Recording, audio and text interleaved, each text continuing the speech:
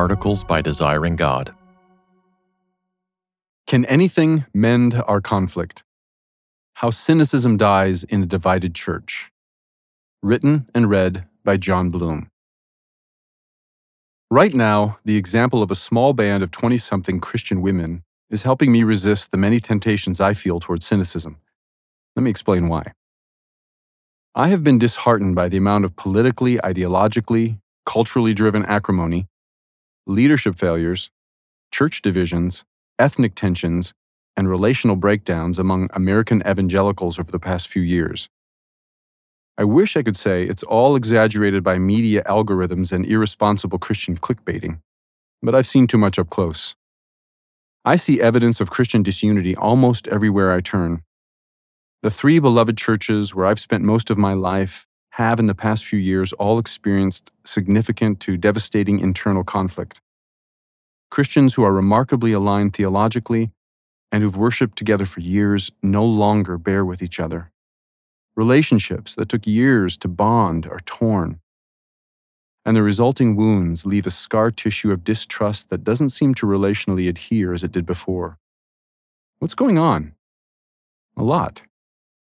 Complex historical, social, cultural, political, leadership, and spiritual warfare issues factor into this epidemic of Christian disunity.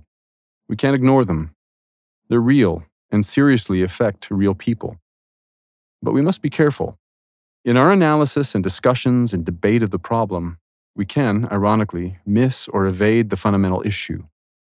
For when it comes to cultivating priceless Christian harmony or wreaking destructive Christian dissonance, the greatest causal factor, the one the New Testament far and away addresses more than any other, is love. Jesus' radically simple solution. Try not to roll your eyes. I know that when there's a strenuous debate among Christians over something complex, there's always a guy in the room that says something like, "We just need to love each other." And it's usually not very helpful. This kind of statement comes across as naive, simplistic idealism, because we don't just need to love each other. We need to fundamentally love each other. We need to know what loving each other means and looks like when we're faced with a complex issue, when we view matters from different perspectives, when we have no simple solutions, and the only way forward requires bearing with one another during the extended tension of disagreement. And in this way, New Testament love is not simplistic, as in reductionistic. It's simple, as in fundamental. And there's a big difference. Neighbor as self. The Beatles' song slogan, "All you need is love," is naive, simplistic idealism. It sounds right because we all intuitively know love is the supreme virtue. But the statement is conceptually hollow and incoherent. It doesn't tell anyone what love means, what it looks like when practiced, or what it costs. Consequently, this sentence hasn't transformed anything, much less conflicts over complex issues. Contrast that with Jesus' great commandment to love your neighbor as yourself.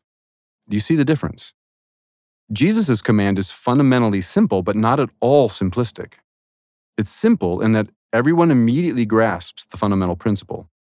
Love ought to be our most core value, shaping all our motives in relation to others.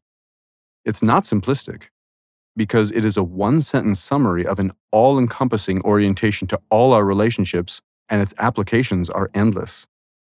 Love your neighbor as yourself is functionally powerful because, in any specific situation, it helps us gain at least some clarity on what love ought to look like, as well as what it will cost. It doesn't remove complexities from relationships, situations, and issues, but if earnestly pursued, it is effective at dousing the flame of sin that turns our conflicts into wildfires. Fires surrounding us in American evangelicalism. The power of Jesus' love command, and the many examples and expositions of it in the New Testament, has been lived out by countless saints over the past 2,000 years and has transformed the world in countless ways, which brings me to that small band of 20-something women that I mentioned at the beginning. For me, they are a picture of Jesus' love command in action. Taking love to the streets. I know most of these young ladies. Through a wonderful story of God's providential work in their lives, They developed a deep concern over the plight of the thousands of street children in a major city of a Latin American country. A few years ago, having gained a modicum of experience and raised enough financial support to live simply, they moved to this city and just began walking the streets and ministering to the kids and young adults that they came across. These are children who, due to abuse, abandonment, excessive poverty, addiction, or the death of their parents, are forced to fend for themselves.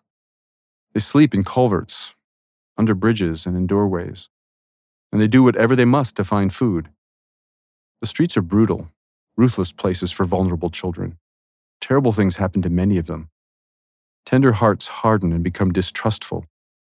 Danger and desperation exacerbate depravity. But these women just began loving these kids. Each one is a precious soul. They sought to love them as they loved themselves. Imperfectly, they'd want me to emphasize. And they're down there loving them right now. They feed them, clothe them, take them to doctors when they're sick or injured, and help many of them dealing with chemical addiction get into or return to treatment centers. They walk with young pregnant girls through the frightening journey of childbirth and beyond. They play Uno with kids in the parks and celebrate their birthdays with cakes and parties, something many of these kids have never experienced before. And as the Lord gives them opportunity, they share Jesus with them, pray with them, study the Bible with them, and connect them with good churches. And as a result, an increasing number are coming to faith in Christ and getting baptized. Because they love us. Having won the trust of these hardened street kids through loving them with the tenacious, steadfast, faithful, sacrificial love of Jesus, now hundreds of hardened street kids have grown tender, loving these women back, and genuinely caring for them in various ways. And of course, word on the street spreads fast, so more and more kids are seeking these women out and the modest ministry center that the Lord has provided them. Government officials are also now seeking them out to discover what they're doing that's so effective. These officials are also asking the street kids, why do they go to the women first when the government centers have more resources and programs? The kids answer, because they love us. Let that sink in. These women aren't recognized experts. They don't have long experience, abundant resources, or PhD design programs. Neither do they have formal theological training. And yet, they are proving remarkably effective at reaching these kids and helping them transition toward a more hopeful, productive future. From a kingdom standpoint, they're bearing more fruit in transformed lives and making more disciples than just about anyone else I know, even among a very neglected and historically difficult to reach group. Why? Well, ask the kids. They know why. Because they love us. Each one is a precious soul. Living sacrifices of love. So what do these women have to do with the epidemic of Christian disunity in America? Answer: they are examples of taking Christian love seriously. But isn't it apples and oranges to compare them to us? Contextually, yes, but not fundamentally. My report of these women's story, due to brevity, sounds more ideal than it really is. It's hard. At times heartbreakingly hard. Literal blood, sweat, and tears hard. And it's messy. Kids turn away. Kids disappear. Kids relapse into addiction. Kids are raped. Kids are killed. And the women make mistakes. They're misunderstood, sometimes maligned, sometimes in bodily danger. They regularly feel inadequate, lonely, confused, grieved, bewildered, homesick, and like failures. They wonder if they're doing it wrong, and they're all too aware of their own sin. No matter the context, living out Jesus' love command seriously and intentionally will be hard, and the cost in numerous ways will be high. We will feel the same ways in our context as these women do in theirs. That's part of what it means to be a living sacrifice, Romans 12:1. But this kind of love is transformational in ways that nothing else is. In our divisive and conflicted times, we urgently need to examine whether we're seriously seeking to obey Jesus' love command in our complex context. Our rancor, bitterness, division, and relational breakdown does not look like Romans 12 through 15, or 1 Corinthians 13, or Ephesians 4, or 1 John 3. We should also examine whether we're paying any meaningful attention to our contextual equivalent of our wounded neighbor in the street. As he has loved us. The stakes are high. A deficit of love creates relational wreckage and distorts people's perception of Jesus. For he said, "By this all people will know that you are my disciples, if you have love for one another." John 13:35. And he raised the love your neighbor bar even higher than we would have thought when he said, "This is my commandment, that you love one another as I have loved you." John 15:12. Sometimes, when the muck is flying and the disunifying din is blaring, it helps to focus on saints who are simply, not simplistically, loving like Jesus in their difficult contexts.